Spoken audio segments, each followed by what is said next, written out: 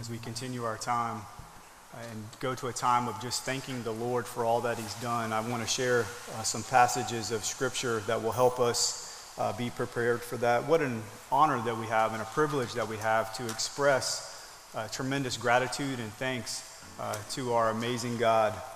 The psalmist writes in Psalm 105, verses 1 through 6, "Oh, give thanks to the Lord, call upon his name.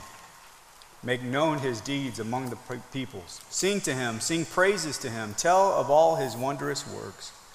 Glory in his holy name. Let the hearts of those who seek the Lord rejoice. Seek the Lord and his strength. Seek his presence continually. Remember the wondrous works that he has done, his miracles and the judgments he uttered. O offspring of Abraham, his servant, children of Jacob, his chosen ones." When Paul is writing to the church in Thessalonica, he says this in 1 Thessalonians chapter 5, verse 18. He says, "Give thanks in all circumstances, for this is the will of God in Christ Jesus for you." One of the challenges that we have with expressing gratitude and thankfulness in life is during those tough times. And yet, Paul reminds us that it is the will of God in Christ to praise or to thank the Lord. And really and truly, we need Christ in us to allow us an opportunity to show gratitude to the Lord, to know that it is his will for us. And so I want to encourage you, as the Scripture has encouraged me, to be grateful, to be thankful even in the midst of difficulties in life, not only our own difficulties, but as we walk with those who are walking in difficulty as well, the healing power of gratitude and thankfulness to the Lord, to do so in all circumstances. It reminds me of the time when David was being persecuted by Saul in the Scripture, and David writes this in Psalm 28, verse 7. He says, "The Lord is my strength and my shield. In him my heart trusts, and I am helped. My heart exults, and with my song I give thanks to him." So even times of great trial, because of Christ in us, we can show tremendous gratitude and thankfulness for him. To be reminded of God's loving faithfulness towards us. David writes again in Psalm 107, "Oh, give thanks to the Lord, for he is good, for his steadfast love endures forever." God's steadfast love, his unconditional promise to you, his covenant that he has made with you through the shed blood of Jesus Christ, the very fact that he will never abandon us, the very fact that he will never forsake us. And with all our hearts, with tremendous thankfulness, we can show gratitude to him. David writes in Psalm chapter 9, verses 1 through 2, "I will give thanks to the Lord with my whole heart. I will recount all of his wondrous deeds," meaning I will bring those things to mind. "I will be glad and exult in you. I will sing praise to your name, O Most High." So now at this time, we want to have just a personal time of just spending time with the Lord to express thankfulness to him. And here's what I want to encourage you to do. Be specific in that place of gratitude. Be specific in that place of thankfulness. Maybe you're not where you want to be, but praise God, you're not who you used to be. And just say, "Thank you, Lord, for your work in my life. Thank you for your steadfast intervention in my life. Thank you for your grace and your mercy, your faithfulness, Lord. Thank you that when all else fails, Lord, I know you're with me." And so as we prepare our hearts for the Lord's Supper today, to take those elements of the bread and the cup, will you at this time show thankfulness to the Lord? Again, you can do so by sitting where you're at. You can stand, you can come to the altar. But at this time, let us just show tremendous thankfulness to the Lord. And after a brief period of time, our students will lead us in our next song. Lord, as we come to you in prayer and just thanking you for all that you've done, Lord, I pray that you remind us that our gratitude and thankfulness to the work of your grace starts with you. Lord, we thank you for the great salvation that we have in Christ. We thank you that your presence is with us. Lord, that you pursue us. Lord, that you love us. Lord, that you desire only the best for us. Lord, I pray that as we see the correlation between gratitude, thankfulness, and praise, Lord, it's the hearts of those who are thankful for your incredible, miraculous work of grace in our life, that it gives us great opportunity and great capacity to worship you through praise.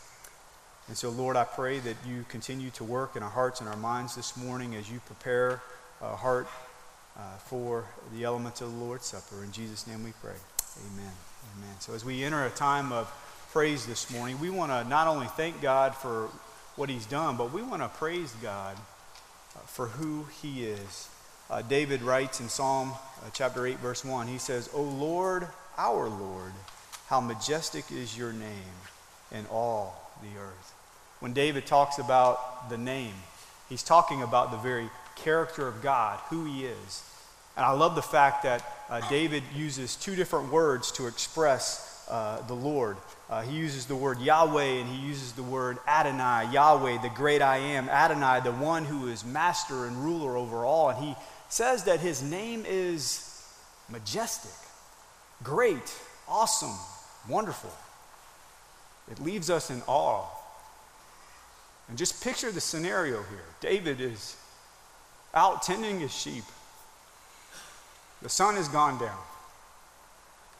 The dark sky has been lit up with stars. And there's no one around except for the majesty of God. As he looks to creation, he looks at God's mighty hand. And it leaves him in awe. And I ask you, when's the last time you've been in awe of God? Listen, God's greatness and majesty is amazing. And that is great news for us. The very God of this world, the creator of all things, the creator of you, the one who controls all things, master of all things. This God is faithful. This God is unchanging. And that's great news for you and I today. Because for some of us, we've walked into this place this morning, weighed down by the guilt of our past, weighed down by the consequences of our sin, and yet God is faithful. God is just. God is a God of forgiveness. He is the God of our salvation. The psalmist writes in Psalm 96, he says, "Oh, sing to the Lord a new song. Sing to the Lord all the earth." This new song is a new song of deliverance. Because the Ark of the Covenant, the very presence of God, is going back to where it belongs. It's going back to Jerusalem. It represents God's faithfulness, his mercy, his grace, his forgiveness, the fact that in him we have victory over sin. It acknowledges all that God has done and is doing, and this new song, this song of joy and praise, is for the entire world to know. He goes on to say in verse 2, "Sing to the Lord, bless" what? Bless his name, tell of his salvation from day to day. Declare his glory among the nations, his marvelous works among all the peoples. For great is the Lord, and greatly to be praised. He is to be feared above all gods, for all the gods of the peoples are worthless idols, but the Lord made the heavens. So every day, you and I have an opportunity to praise the Lord for our great salvation. Through praise and worship of him, our desire is that every nation, tribe, and tongue will know that he is Lord. Praise him because he is great, he is merciful, he is gracious and loving and kind. He deserves to be worshiped among every people in the world. And even in our days and seasons of great difficulty, guess what? We can praise him because of who he is. He doesn't change. During a time of great trial, David writes this in Psalm 34. He says, "I will bless the Lord at all times. His praise shall continually be in my mouth. My soul makes it boast in the Lord. Let the humble hear and be glad. Oh, magnify the Lord with me. Let us exalt his name together." And what a privilege today, on this Lord's Day, as we prepare to celebrate the Lord's Supper together, we can praise the Lord together. Why? Because of his great name. He is master, ruler, creator, the self-existing one, the mighty one, the God of truth. He is healer, the God of Israel, the faithful Father, God Most High, the God who is all glorious, the one who is living, the one who is the God of my life and your life. He is a jealous God. He is the one who envisions all wrong, but yet he's the one who shows tremendous forgiveness. He's the one that sees. He's the one that gives us exceeding joy. He's the one who is king. He's the one who gives us righteousness and strength, for he is holy. God is our refuge, our helper. He is the one that judges the earth. He is our rock, the mighty one in battle. He is our redeemer. He is with you. He is our provider, our protector, our fortress, the one who sanctifies, the one who delivers, the one who is our stronghold, our banner, our Savior, our light, our peace. He is our great shepherd. There is no greater name than the name of Jesus Christ our Lord. And it's based on this name, the very character of God. We can agree with Solomon in the Proverbs when he writes in Proverbs 18, the name of the Lord is a strong tower. The righteous man runs into it and is safe. So will you join with me in our time of just personal time with the Lord to praise God for who he is, to praise him that he is the Lord of life, that he is our Redeemer, our protector, our provider, that there is no greater place to be than being in the very presence of God. Why? Because in his glory, in his righteousness, we have peace with God and we can have peace with others. Will you praise him this morning? So as we spend time with the Lord, personal time with the Lord, praise him. Stand and shout. Praise him out loud. Praise him silently in your heart. Praise him at the altar. Praise him where you're sitting. But as we spend time with the Lord just praising him, just be reminded of how great and awesome he is, that he is our Lord. And after a brief period of time, our students will lead us in our next time of worship. Let us spend time with the Lord.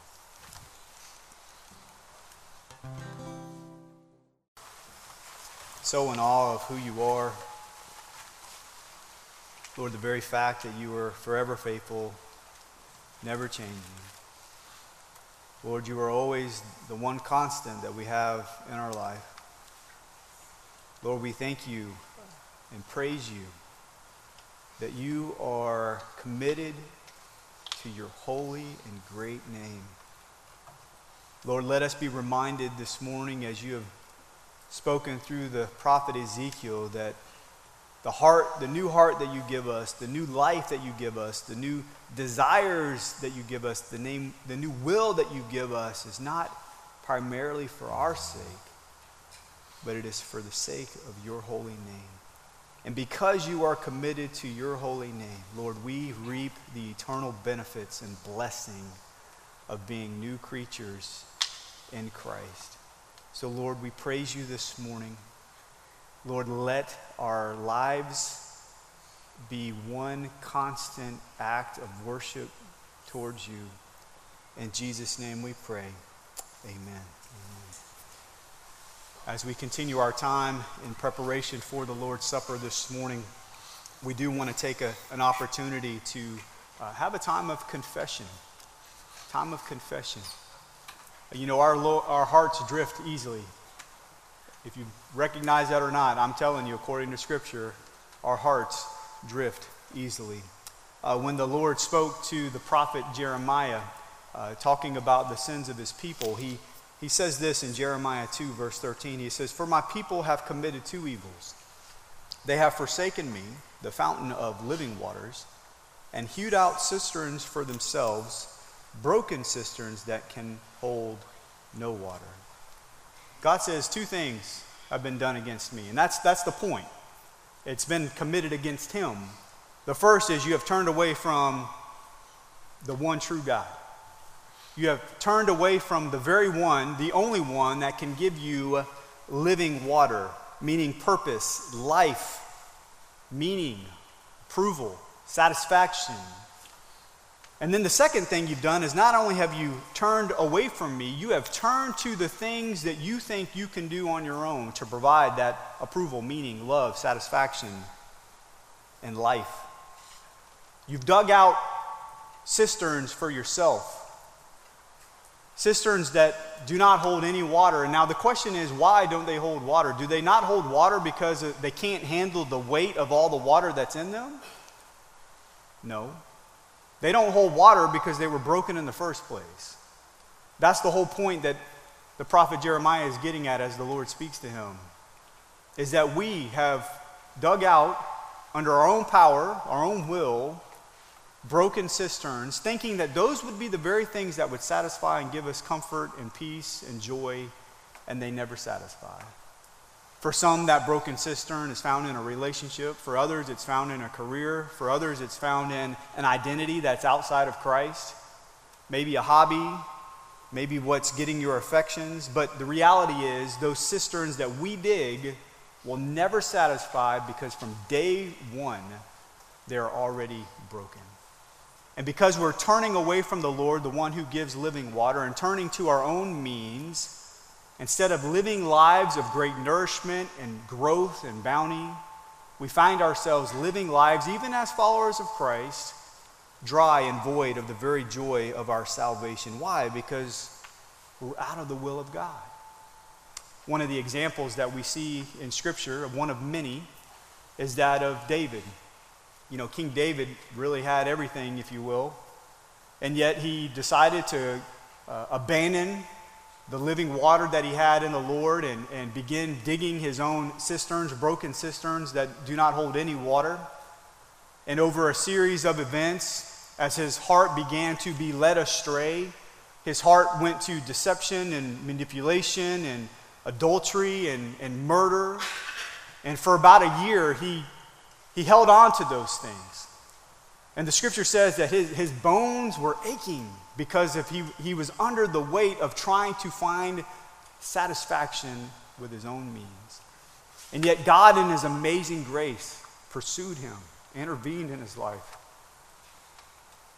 raised up a man by the name of Nathan to speak truth to him. And by God's gracious hand on him, David began to confess and repent and turn back to the Lord. And we see this in Psalm 32, the scriptures. This is David's heart. The joy that had been lost is now being regained. The scripture says in Psalm 32, "Blessed is the one whose transgression is forgiven, whose sin is covered," the very fact that he no longer has to hide anymore. "Blessed is the man against whom the Lord counts no iniquity, and whose spirit there is no deceit." He says, "For when I kept silent that year before, my bones wasted away through my groaning all day long." You see, David was trying to hold on to those broken cisterns while the living water was flowing next to him. And every time he decided to hold on to that broken cistern, it drove him deeper and deeper and deeper into despair. He says in verse 4, "For day and night your hand was heavy upon me. My strength was dried up as by the heat of summer.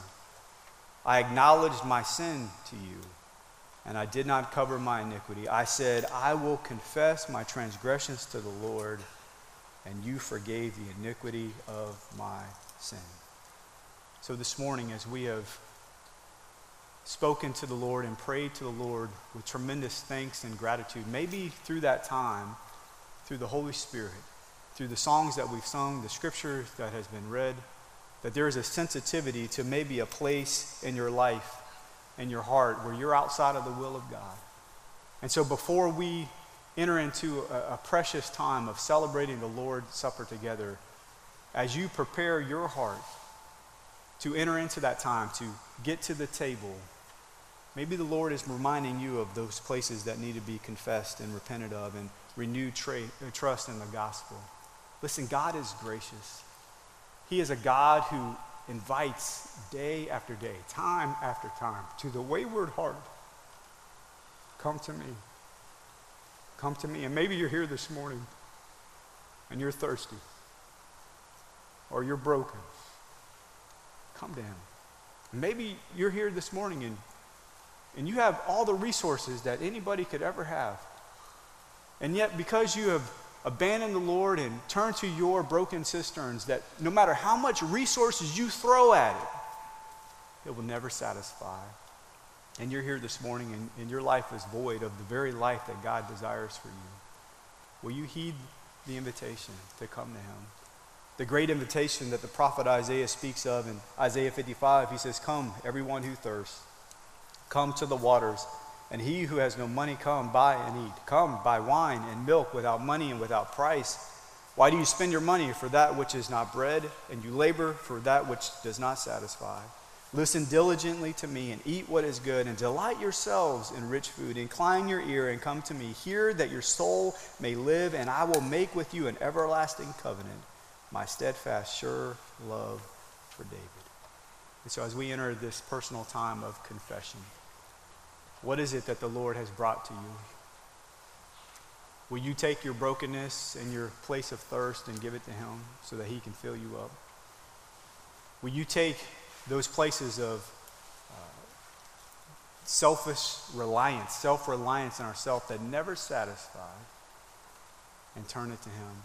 Will you come, buy, eat, and delight yourself in the richness of God?